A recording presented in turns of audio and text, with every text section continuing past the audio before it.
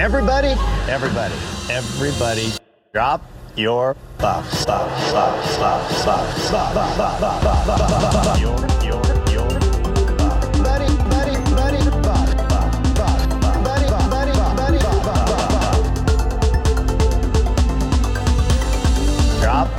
your buff. Welcome back to Drop Your Buffs. I'm Sean Ross. I'm Evan Ross Katz. And I'm matching your cadence. Yeah, you are. Well, we're in sync now. We synced up now that we spent so much time together in LA, which I know people want to hear about. We'll talk about it a little bit. First of all, as a little housekeeping, I have to apologize for the audio quality. I was so frustrated last week because it's our first and only time so far recording in person. I trucked my microphone out to LA. It's not a small microphone. It's heavy. It takes up a lot of space in my bag that I could have brought, a second pair of shoes or something. Set it all up, and lo and behold, it recorded through my computer mic. So classic case of not doing a test before recording. I learned a lesson. Which, it should be noted, is just so unlike you. I know. Principle. I feel like we triple check things that I didn't even know were capable of being double checked. So yeah, but I think people will give us grace. And I think if I can't say it because, right, I'm the podcaster, not the listener, but I have to say if I listened to a podcast regularly and the co-host in person for the very first time, I would excuse a lack of audio quality because I would be excited about having co-hosts together in person. Yeah, I'm sure that people were very excited. Although, you did mention I had a lot of eye contact. You did have a lot of eye contact, but you know what? I feel safe now because I'm back in my setup and I can not stare into your eyes. Why don't you like staring into my eyes? It's just uncomfortable because when I talk on a podcast, it's not necessarily like how I would talk. You know what I mean? So it all feels weird. Okay, so it's not that you have issue with looking into my eyes. It's looking into my eyes in this specific setting. Yes, I can look into your eyes any old day. Okay, thank you. I'm glad we cleared that up. How do we want to talk about? Do we want to talk about what happened? What happened with us? And Parvati and Tyson and yeah. Ozzy. Yeah. Because I know people are curious. We posted this picture where we were sandwiched by winners, which was Tyson and Parvati. And we also posted a picture with Ozzy. What happened? What happened was, well, we collectively were invited to attend Parvati's surprise 40th birthday. 41st. It was in... Do you remember where we were? Malibu. But when you say Malibu, there's an association that is not where we were. You know what I mean? Yes. It was not Malibu Beach. It was Malibu Hills. So it was deeper in. Okay. We were deep. I think it was about an hour and 10 minute-ish car ride that we had to take from West Hollywood, where Sean and I were staying, to this party, which was basically May Martin had rented an Airbnb for the party. And so it was a lovely, lovely home, just very far away. I mean, we were on one lane streets that had cliffs off the side of them. It seemed tenuous at multiple moments. Our Uber driver was not pleased with us. No. And you know what? That was a harrowing experience. But before we carry on, I need to correct something. You said that we were invited collectively. Actually, you were invited and I invited myself. Well, I was being kind. Well, can I say this? You invited yourself, but you were a very welcome person there, in the sense that when I went out to May to ask if you could come, I was like, this isn't me asking for a plus one. This is me asking if I can bring another friend of Parvati's. So I do think that's worth clarifying. Yeah, I have to say that I was very nervous leading up to this, that I think that you have a better relationship. I mean, you've talked to Parvati more. I've talked to Parvati a few times, off the pod. But I didn't know if I was going to show up to this place and Parvati was going to be like, who's that? Or worse, why is he here? But I had very much the opposite reaction, where she jumped up and went, oh my God, Sean's here. And so that was very heartwarming. Yeah. And it was us and then a bunch of Parvati's legit close friends, which I guess, you know what? we're among them now.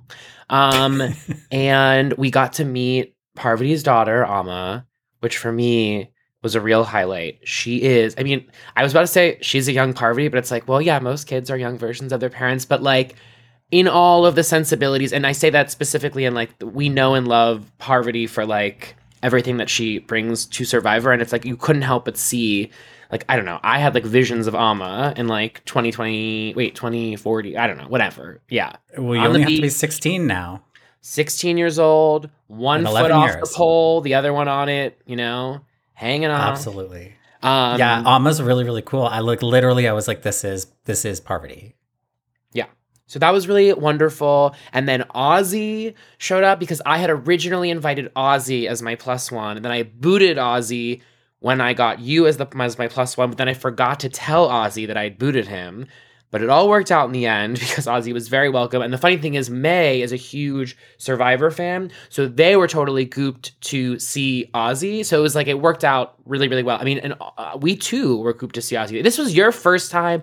Oh my God, Sean, I didn't think about this. This was your first time meeting Ozzy in person. Yeah, I was literally gagged because I just assumed that Ozzy wasn't coming. And then and it's like getting late in the night, right? It's like we'd been there a couple hours. The party's moved inside. And all of a sudden, like, I see a figure walking up, the tall, handsome figure walking up, and I'm like, oh my God, it's Ozzy. And yeah, it was nice. And I had to like tell him who I was. That was like the most nerve-wracking part, to be like, do you remember me over like from 2 years ago? Did he? I don't know.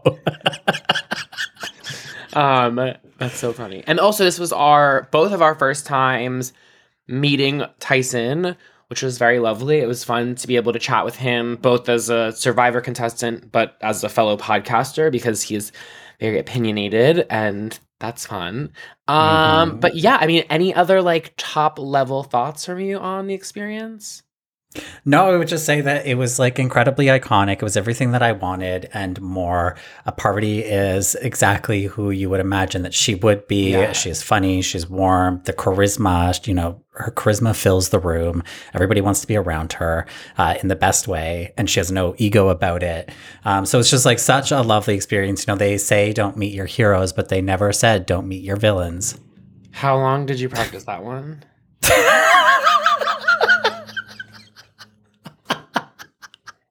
I actually came up with that earlier today when I thought we were recording a few hours ago. And I was like, I better write this down. And I didn't write it down, but it just came to me. So okay. I mean, it's good. So I practiced it once. It's good. And I think it paid off. I think so too. But yeah, I mean, I would say overall it was like a very fun experience, especially I come to Los Angeles about 6 times a year, but I'm sort of like a creature of habit in terms of where I go. And it was really fun to like go on this like kind of adventure. And I feel like it really informed our time at the party, because if we had just gone, you know, down the street to like, you know, some bar, I think it would have been very different. This was like, we were just like extremely secluded. It was like fire pit pool vibes. And it was also really fun. That was also both of our first times meeting May. I've known May for years. I actually worked on their Netflix show, Feel Good, which is how I originally became a fan of them. But it was like really, really cool to meet May in person. And I think listeners of our pod know May is a huge Survivor fan. So hopefully, I'm optimistic that we will have May on the pod soon. I would have asked them last night had I seen them, but I did not have that opportunity. Yeah, well, we had some great conversations with May about Survivor, weighed in on some topics we discuss exclusively on the Patreon. So you might have to head over there to hear a little bit more. But yeah, I really would love to hear May's thoughts on 45. I mean, the second we arrived, May was like, what do you think about the quits? Like everybody, and then gather everyone around. Here's what Sean and Evan think about the quits. So that was really great. I also have to like profusely thank, not that May's listening, but I have to profusely thank them for taking that photo of us with Parvati and Tyson, because I forgot to take any photos. And I was really kicking myself, but that is a great photo. Well, no, you took the blurry photos of us with Ozzy. That is true. Yeah. Yeah. Well, I feel like what we really missed out on, actually, I haven't posted the Parvati Ozzy picture. I know. I've been waiting. Oh, okay. I'll do that today. But I was going to say what we really missed out on. I mean, obviously, like, we like Tyson, but like, he's just not someone we're like a super fan of. And I feel like it would have been really exciting to get our Ozzy Parvati shot because I really do feel like they're like in our League of Legends. But next time, you know, she I like turns the wild 42 card next year. I like the wild cardness of the Tyson being in our photo because I don't think people would expect that. Yeah. And Tyson, I felt like I got on really well with Tyson. Yeah, no, Tyson was like very, very lovely. And he has an intensity about him, like a heterosexual male intensity that I don't often interact with in real life, but I genuinely like appreciate it because it's like he is such a strong personality, and I always have gravitated towards strong personalities, so I can obviously understand like the polarizing aspects of him, but I appreciate that. Yeah, absolutely. Also, okay, one last thing before we move on from this, but truly one of the highlights of my not just Survivor fandom, but perhaps life was getting to have. We didn't even mention there was a fourth Survivor contestant there, Rachel, Tyson's wife. Yeah, and sorry, but just real quick, it was really funny because when we were in the kitchen, we were like, you know, she's like, how do you know Parvati, blah, blah, blah. I'm like a big fan, blah, blah, blah. And I was like, how do you know Parvati? And she was like, oh, like my husband Tyson played on Survivor. And I go, yeah, well, so did you. And she was like, oh. It's like, it was funny because it's like, clearly she doesn't lead with that, which I understand. But it was a great moment because I was like, listen, you were on the island.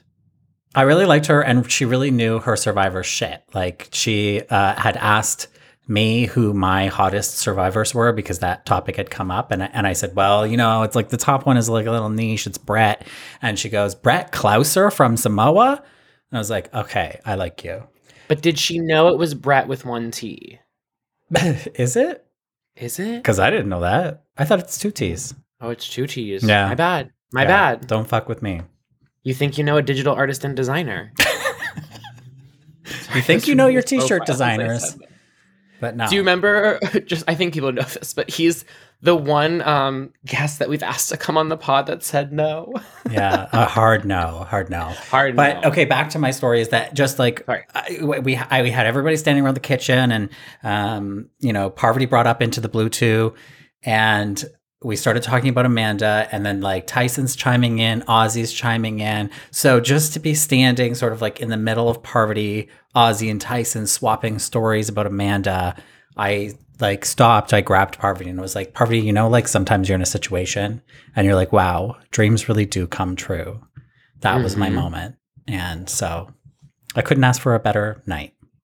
No, it was truly so fun. And then we took a, 30, Can we save this minute? one for the Patreon? Okay. Yeah, there's more to this story, but to find out all the details, you're going to have to go to Patreon, where we do our weekly after show to our Survivor 45 recaps. Yes, okay. Can I just say this now? We can't spill everything here. But also, for the Patreon this week, I think I would love to discuss because I don't think we do it here, I would love to discuss the event that CBS held with Probst in the city this week. And then my question for you is, you tell me whether you want to talk about this here or there, but I would love to talk about the promotional push that former players have been doing on social media. It's our understanding that it's unpaid, but I think we should talk about that. Do you want to do that here or after? I think we talk about this on the after show. So we're going to talk about the event that Survivor held, and the general marketing. Of course, Probst was on Fallon also the other night. So there's really a push in mid-season 45 to get people watching Survivor, and I've got a theory why. He was caked, and I don't mean caked in the booty sense. I mean like the face was painted for the back row. Like, I love it. Yeah. All right, let's get into this episode 8 of Survivor 45. Following a dead horse to water, we have the auction back. We have talk of a women's alliance once again that doesn't work out. And we have the loss of Kelly, a real blindside on Kelly. So let's get straight into it. What do you want to talk about first? Should we lead with the auction? Should we lead with the auction? Yeah, I feel like we have to. I feel like it was such a centerpiece of this episode, both within the episode, but the way the show itself, I was going to say iconicized. Is that a word? Let's make it one. The way the show iconicized the auction, which is sort of You've never been one to be tied to the dictionary. Yeah, totally. Which is really interesting when you think about the efforts that the show has made to sort of make certain things iconography. So obviously there's like that early season stuff, the tribe has spoken, for instance, right? Like being like, we're going to say a line and we recognize that this is a part of Survivor. And then obviously we have Last Gasp being like the best example of like something that is like within the show itself recognized as an iconic challenge. And I've always said like I don't think it's iconic, but I understand that the show like has built it as iconography. Well, this now is the show for the first time like kind of doing that again, right? However, the difference being we saw Last Gasp. Like Last Gasp is sort of like, oh, we're going to do the iconic challenge of the season. Whereas this was, we're going to bring back an iconic challenge. And though the auction has been iconic in the past, I don't think the auction itself is iconic so much as there are iconic auction. Does that delineation make sense? Like, I don't think the auction in its like on its own is iconic. I think it's just that there have been so many iconic moments that have happened during the auction that I can understand why you'd be like, well, that would make that auction iconic.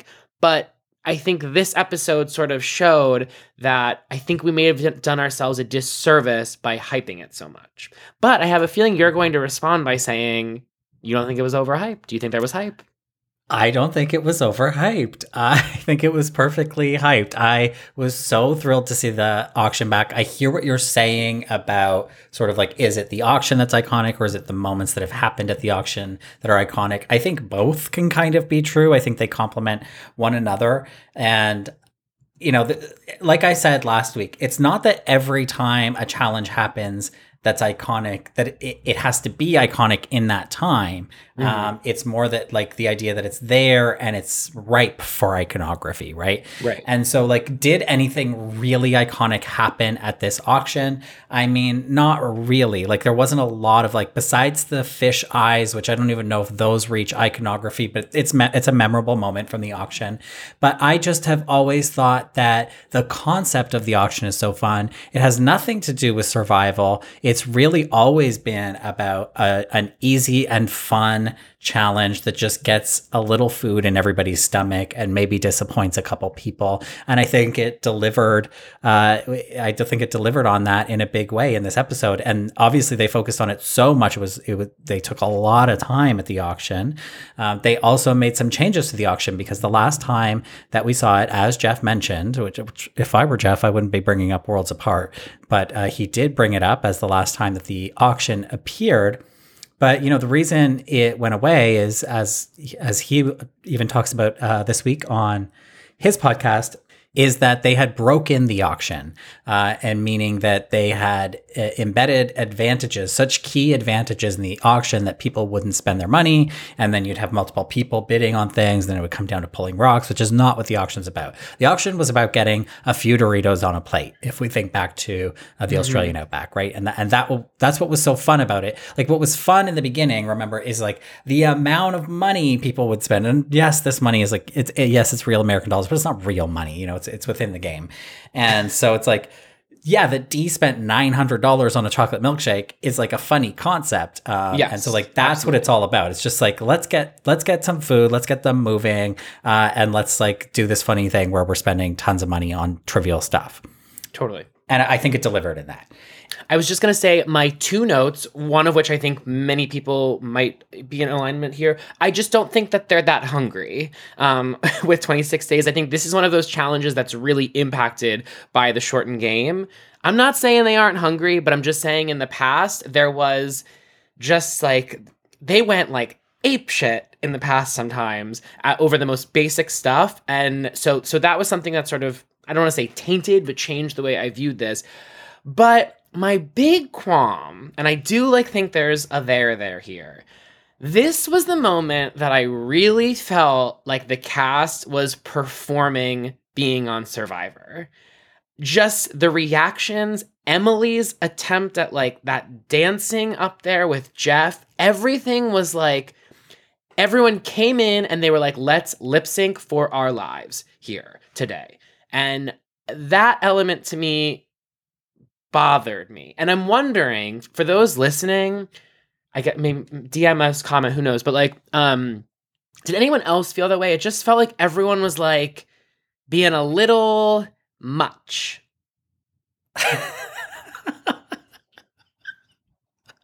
I hear, I hear you. It does sound like you're looking for something to pick on about the auction, but like, yes, I do feel like people were like overexcited, overacting, but I think it was genuine. You know, sometimes sometimes you have a fun day at work and your reaction, well, I don't know, maybe every day is a fun day for you at work, but like for me, it's like sometimes you like, you know, you can have the Christmas party at work or something like that. And it's like, oh, I'm gonna put on fun for this because I'm happy to not, you know, be at my desk right now. And I feel like for them, it's like, this is an easy reward. It's easy food. Like, yeah, we're going to have fun today. And maybe it doesn't come so naturally to everybody. Emily's dance is a perfect example, but I don't mind seeing that side of them. Okay. Okay. Yeah, I mean, I guess I wonder, because a part of me really appreciated the sort of like, I don't know if you want to call it like the trailer to the auction that took place like ahead, that sort of the package that they put together. Part of me like genuinely appreciates that, especially like we got to see Shambo on our screen in 2023. But there's another part of me that wonders, like when we overhype these things, do we sort of set ourselves up for failure in that sense? Like, if had this not been such a hype challenge, I guess what I wonder, if you're new to Survivor, right? Like if you started watching the new era, for instance, like I can't imagine you'd come away from this being like, oh yeah, like I get it. But yeah, well, it's interesting. I think about that with things like Big Brother, right? Like they have their iconic challenges, like standing on the wall or whatever, or like that stupid robot. And it's like, I've been paying more attention.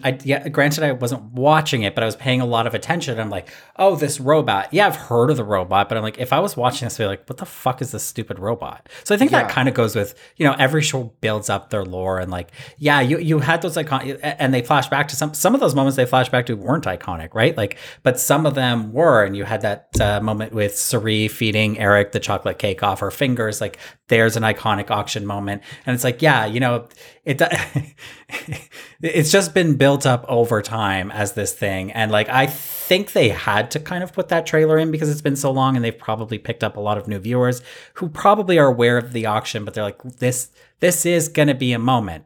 Did it live up to being that moment that they're, you know, teasing with all of these incredible moments from the past? Maybe not, but I think it worked. I have an idea. Why don't we do a special episode of Drop Your Buffs doing like the most iconic moments in auction history? Okay. Or we could rank the top 10 auctions. Like we'll figure it out, but let's do something around this. I have to say, not only was there a Shambo alert in that montage, but there was also a Karen Gordell alert in that. Your girlie. She is the leading actress of Palau. Did you have a favorite item from the auction?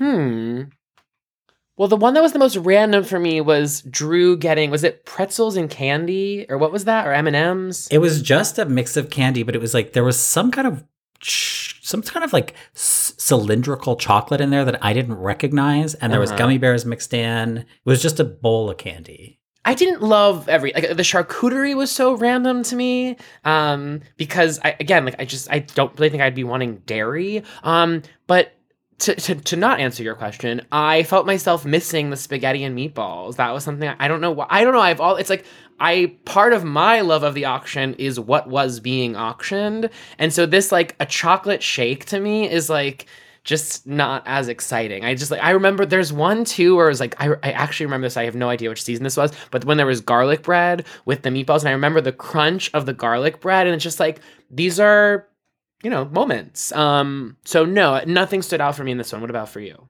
I was surprised that there was no big meal. You know, usually there's a burger and fries, right? Like, and you get really lucky. They usually leave it covered.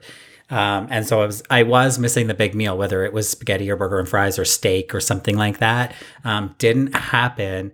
But I would say the fish eyes was a nice inclusion because, you know, we haven't had on Survivor in a very long time people at a challenge eating something like that, and it was like such a moment, and the way that the like membrane separated from the eyes, it was hanging out of Austin's mouth, like I really loved that moment. Yeah, that was good.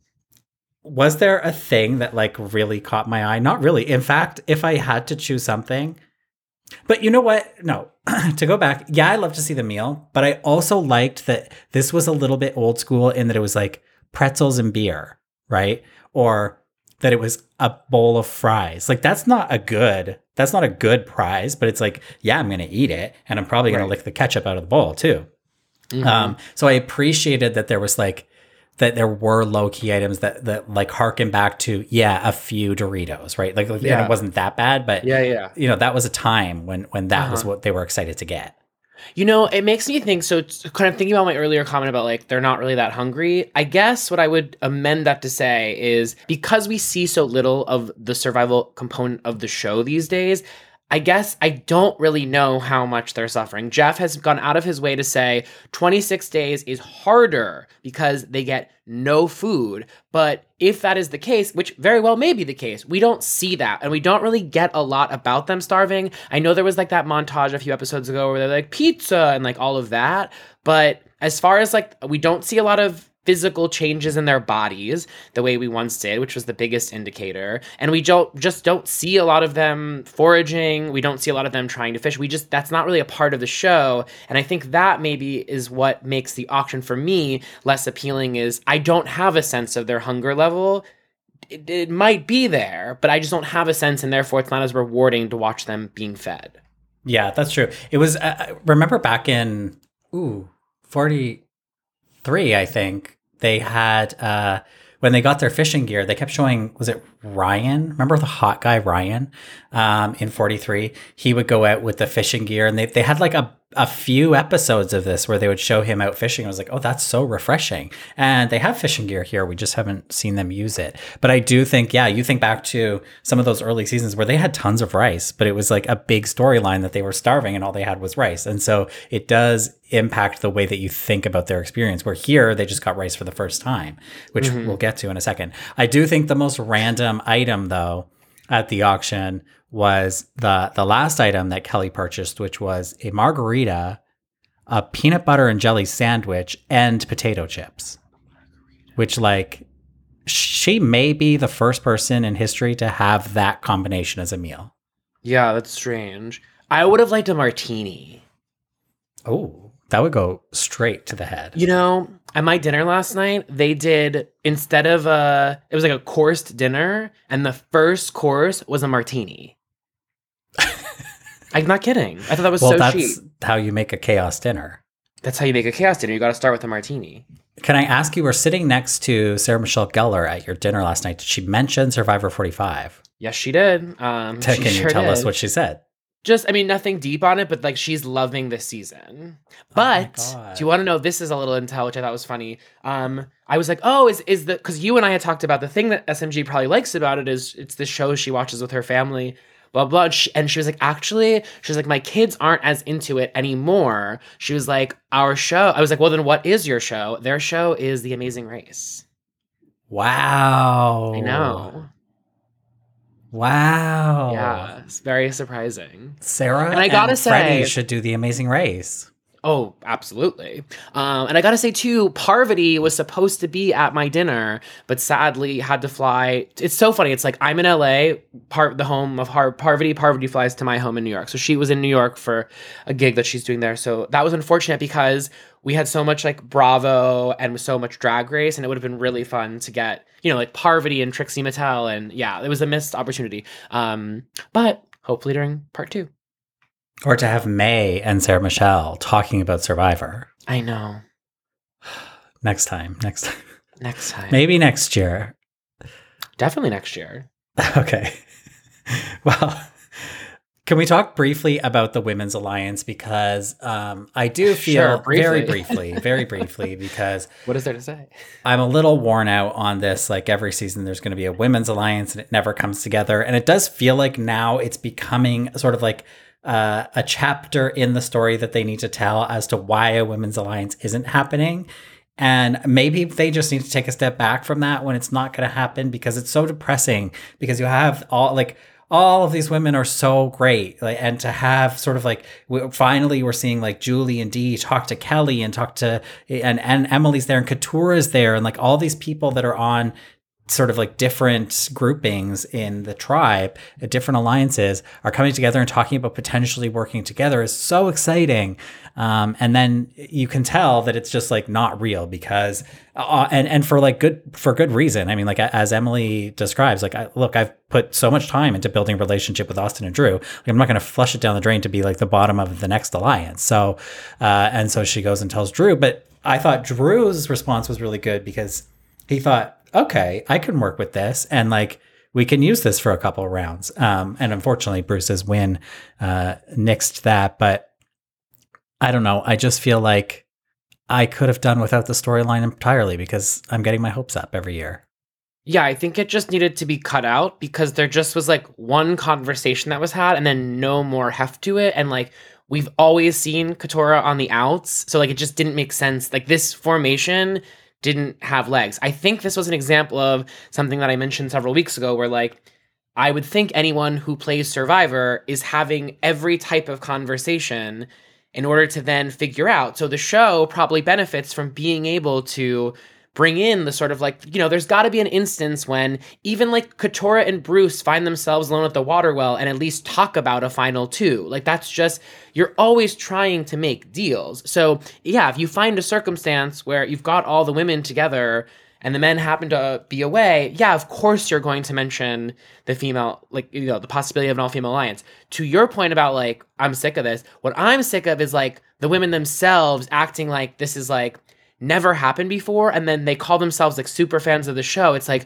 we've had many successful women's alliances. Do we want more? Yes, right? Like not enough. We've certainly not had enough, but like we've done this before. There's precedent, and your super fans, wake up.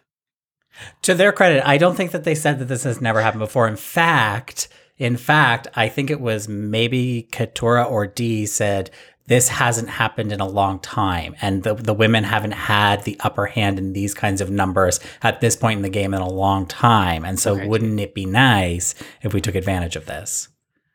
Okay. I just want to put... No, you're right. And Katurah made such a point You're right. I'm wrong. No, just kidding. And Katurah made such a point in this episode about being a Survivor historian, which I really appreciated because that's not something I really knew about her. And she's pulling out facts and auction facts, and like I really liked that. I liked seeing that side of Katurah. It's funny, like when you think about like a Survivor historian, right? Because there's so many like delineations between that. Because it's like I'm a Survivor historian, but like there's so many blind spots for me. Like I would consider you a superior historian, but like you've got like your like what's that guy Mike on Rob Has a Podcast? Mike Bloom. Yes. So like Mike Bloom is like, or I was going to say, how do you say Dalton Ross's name, but like verbally put asterisks in the... Yeah, there you go. That. Like people like that are like historians, right? Like can tell you, like when we say auction, they're like, you know, rattling off, they could do the listicle, like just, you know, hand them a microphone, go. So it's interesting. There's just so many forms of a super fan. Totally. Yes. Like someone that I was with recently was mentioning that they were a super fan. And then I mentioned some things that I considered sort of not baseline, but like, oh, great, we'll be able to talk about blah, blah, blah. And we weren't. And so it was like, oh, okay. So like you're a casual but longtime viewer. I know. Yeah. So everybody thinks they're a super fan until they meet a super fan. Mm-hmm. And it happens to me too. But okay, I know that we said we were done with the auction, but we forgot to talk about how they fixed the auction, which was this whole thing. I actually liked the scramble in the jungle. I think people feel mixed about that, but I liked that. I liked that there was like some mechanism to have them have different starting amounts of money. And then I didn't mind that there was some kind of punishment for people who had the most money left at the end, but I don't think it really worked fully. One, I don't like that the punishment was take away a vote, like enough with taking away votes, Jeff. Yeah, enough. That we've had enough. And the auction should never result in, unless like one of the like booby prizes is a disadvantage where it's like, okay, sorry, under this, whatever you call those. What are those called? The things you pick up off food? Tray. I want to say it starts with a K. Anyways, under one of those is a disadvantage. Like, sorry, you maybe not lose your vote, but I don't know what it is. But, what they were trying to do was incentivize them to spend their money. Unfortunately, it just like became predictable because it was like, okay, the next item is just going to the person with the next most amount of money. And so like there needs to be some way to get them to withhold their money. And I think that one of the things I would like to see at the auction is, if you think back to the Tocantins auction, where it's like a phone call home, letters from, like some kind of love from home, and be straight up that or like establish through several seasons that is an item that's going to be up for grabs at the auction, then people might not be like, I'm going to spend all my money on French fries. I'm going to withhold and take the risk that I might be the one left with the most money at the end. Yeah. But I didn't mind it. If we're birthing a new auction, I think they did an okay job. So I hated that. I felt like that needed to be like, so they needed to get to the auction, put up how much money everyone had, and then we at home would have been like, wait, what? And then they needed to do like a 20-second flashback to the challenge and then how it all played out. I just didn't think like we needed to like sit and watch this all play out. It was very low stakes because for many reasons. So I felt like this was like, trim. We could trim this, we could trim that out, we could trim out the talk of the Women's Alliance. I have more trimming that could be done. I still stand by the fact that it is necessary that this show be 60 minutes, as most television shows are. I don't think expanding does any favors. And the best metric for this is that all of your favorite not you, Sean, you listening, all of your favorite episodes of Survivor have been 60 minutes. Mm-hmm. And I'm not the first person to say that. I have some bad news for you. I know, yeah. I know, yeah. Do you know? I do.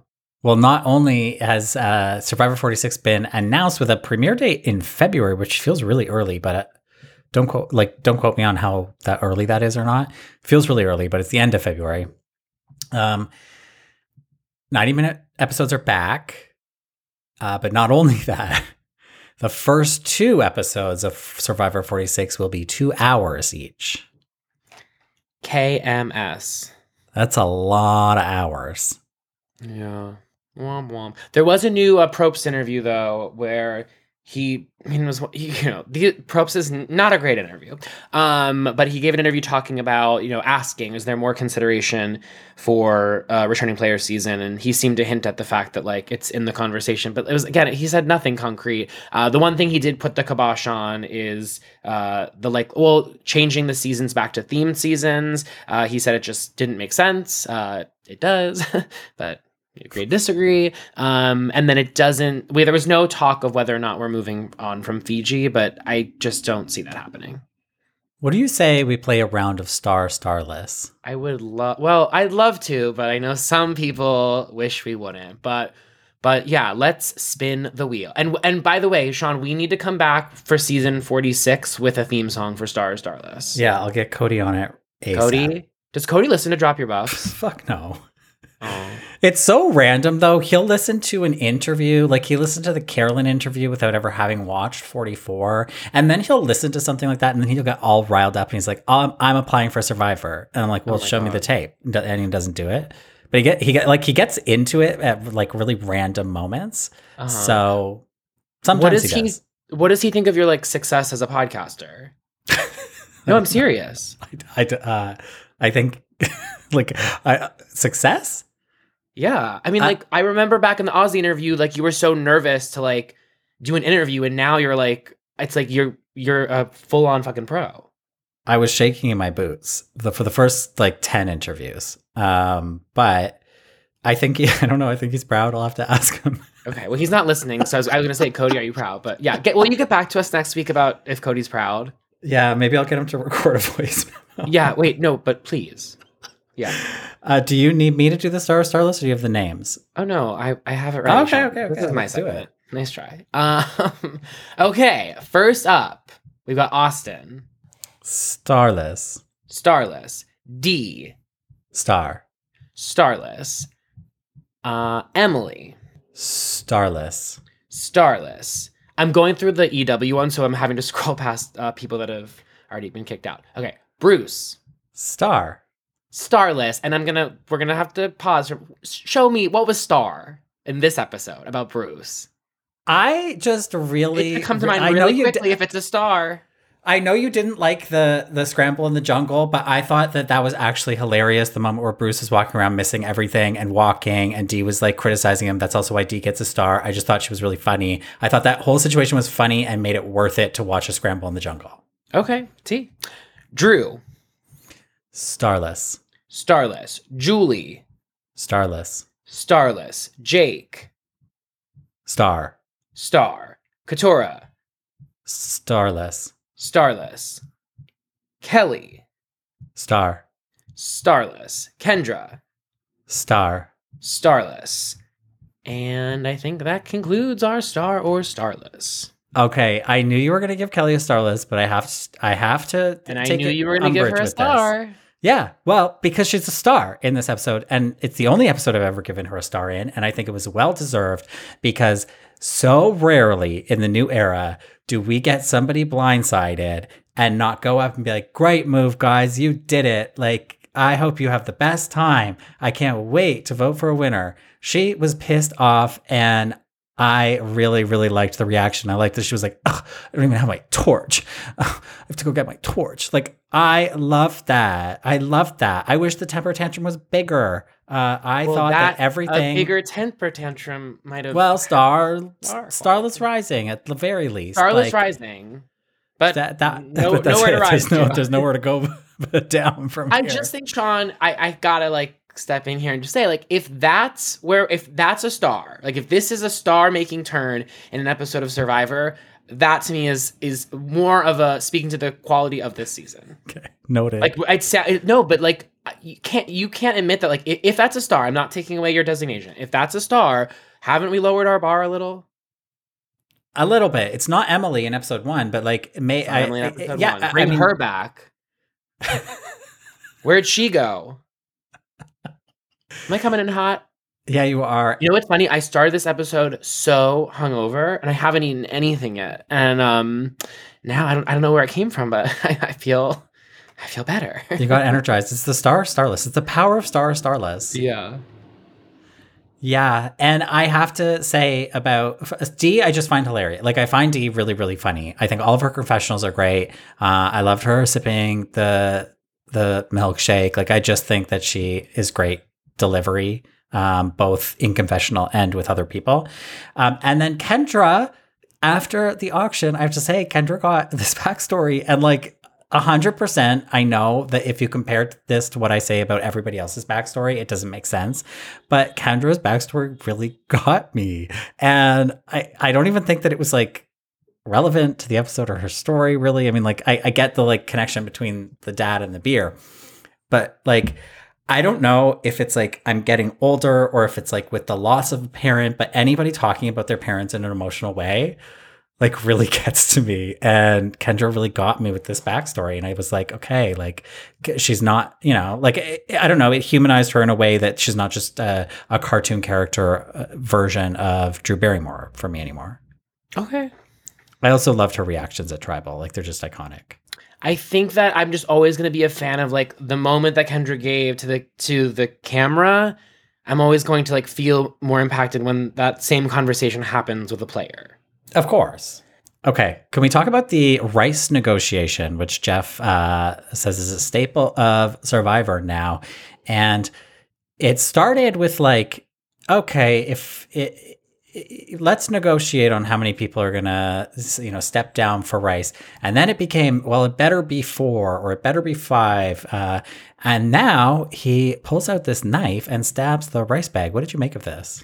It needed to happen from the outset. He like waited so long to do it until there was just 2 more people. It's like you need to, from the jump, cut the bag. And also there was that little thing at the base of it to collect the rice. So it's like, if I were them, I would have intuited what was happening prior to it happening. Sorry, what do you mean? There was a little bucket at the base to collect the rice. Yeah, but they don't get that rice. No, I know. I'm saying I would have known that this was going to happen. It's literally hanging. My first thought wouldn't be as Jeff is taking out a knife and stabbing the rice bag. Okay. I think that's a leap. Mm-hmm. A hop, skip, and a leap. I just like, I guess it's like, because I was about to say, it's like, I just don't think it's that high stakes to have 4 people because of the way the game is right now and so uncompetitive, if you will. It's like, yes, there's a world in which like there's seasons you can think of when it's like, I couldn't even name one person that would go out because there's just too much at stake. I just feel like, if anything, the ease of this decision sort of underlines the low stakes here. It's like, Drew's not up to be in the conversation to go home. Austin's not in the conversation to go home. Emily's not in the conversation to go home. I could name more, but it's just like there's very few people that have really been up for debate. And even then, it's like, I don't know, like no one's really playing like a strong, like, brute game this season. No, there's no brute game. That's true. And I think it's because like the story we're seeing, I think this is the way it's going to play out, is like the power of the Reba 4. The power of the Reba 4. Like so they're that just would be D, that would be Julie, that would be Austin, and that would be Drew? Yes.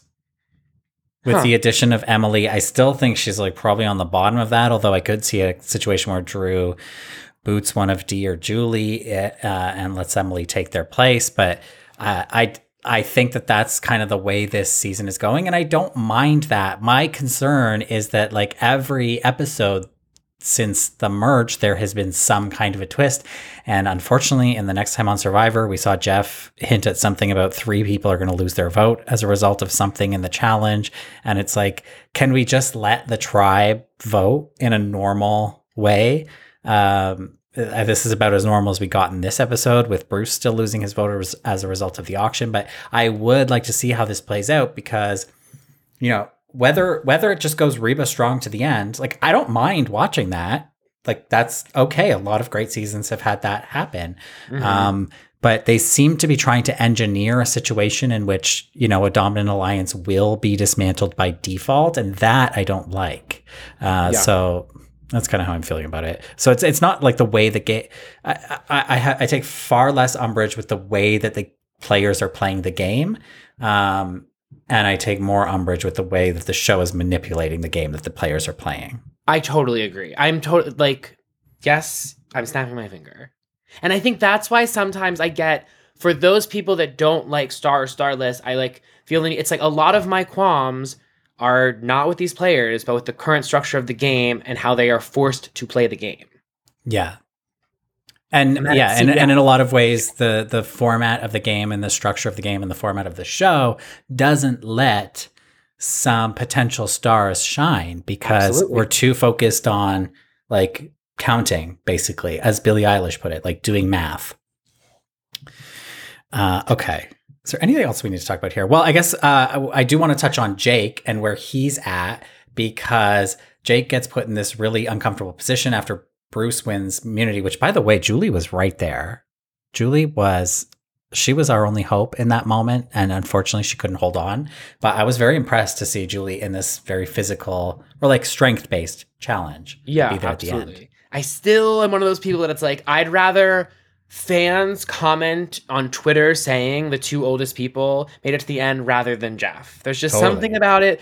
Despite the fact that I think it's done with genuinely good intentions, and I think he's trying to highlight something, I just don't love it.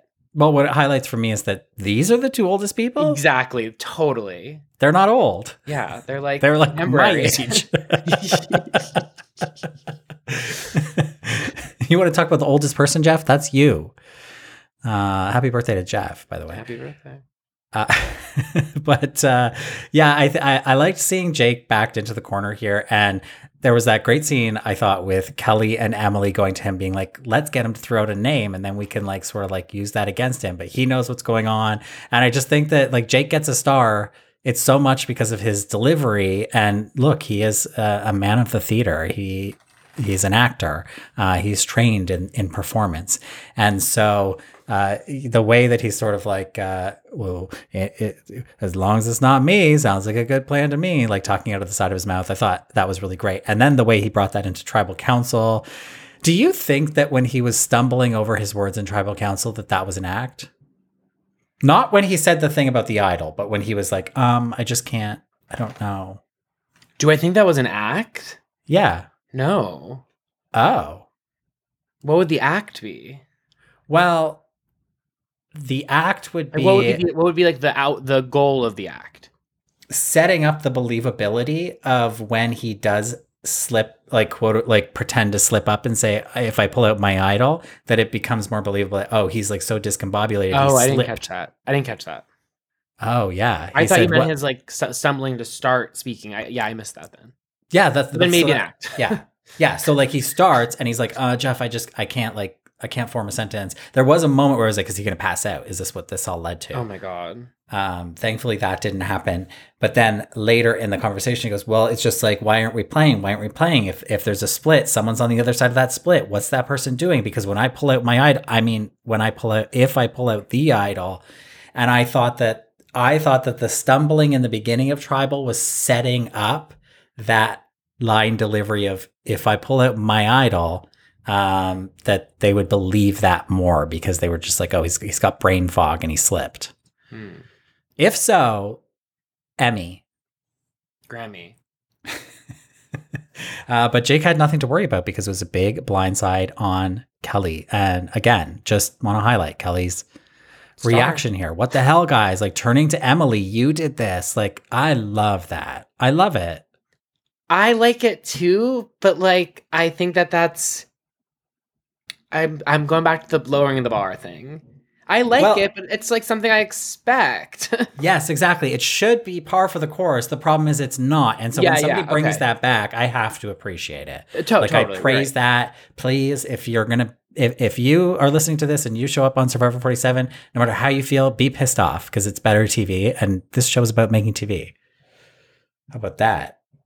And then one other thing to mention is that with Kelly gone, this puts Austin in a situation where he has two fully power idols because J. Maya's gone, Kelly's gone. They both had amulets. Austin has exacted his sandwich revenge, and he is now set up in a strong alliance with two idols, which if I'm Drew, maybe I'm looking at replacing Austin with Emily. Yeah. That could be interesting. Yeah. There's something about Drew and Austin that just makes me think they're not going to turn on each other. There's something about Drew and Austin that makes me think they might kiss. There's something about Drew and Austin that makes me maybe want to watch them kiss. You know, a lot of survivors after the show, they go on Cameo. Maybe they should go on OnlyFans. Maybe we could do a cameo. We could buy two cameos and string them together like dialogue. You know what I mean? Like, I don't know. I'd have to work this out. Like, we'll get Drew to do a kissy face to the left, and we'll get Austin to do a kissy face to the right. Bitch, we don't need that. We've got AI. Like, we can render that in a second flat. Okay, perfect. Have you seen those ones on Twitter going around right now of like Henry Cavill getting fucked by one of the, I don't know, some other Marvel person? Haven't seen that one. I've seen the Shawn Mendes ones. I saw them in the car, in the backseat of the car. Mm-hmm. Uh-huh. Get him on Survivor. Okay, seriously. We gotta go. Yeah, okay, wrap it up. We will be headed to the Patreon after show right after this. So if you are not a patron, go check that out. The link is in the show notes to this episode. Of course, you can find us on Instagram at Drop Your Buffs. You can find us on Twitter at Drop Buffs Pod. What is the emoji we're going to be commenting on the Instagram? I have an idea, unless you have something. Was it something food related? It was going to be a wad of cash. Okay. Got a lot of shots of cash this episode. You don't usually see that on Survivor. So how about the wad of cash? Whichever currency you like. I'm going to go American, but you know, you do you. All right. Thank you so much for listening. Till next week. Bye. Bye.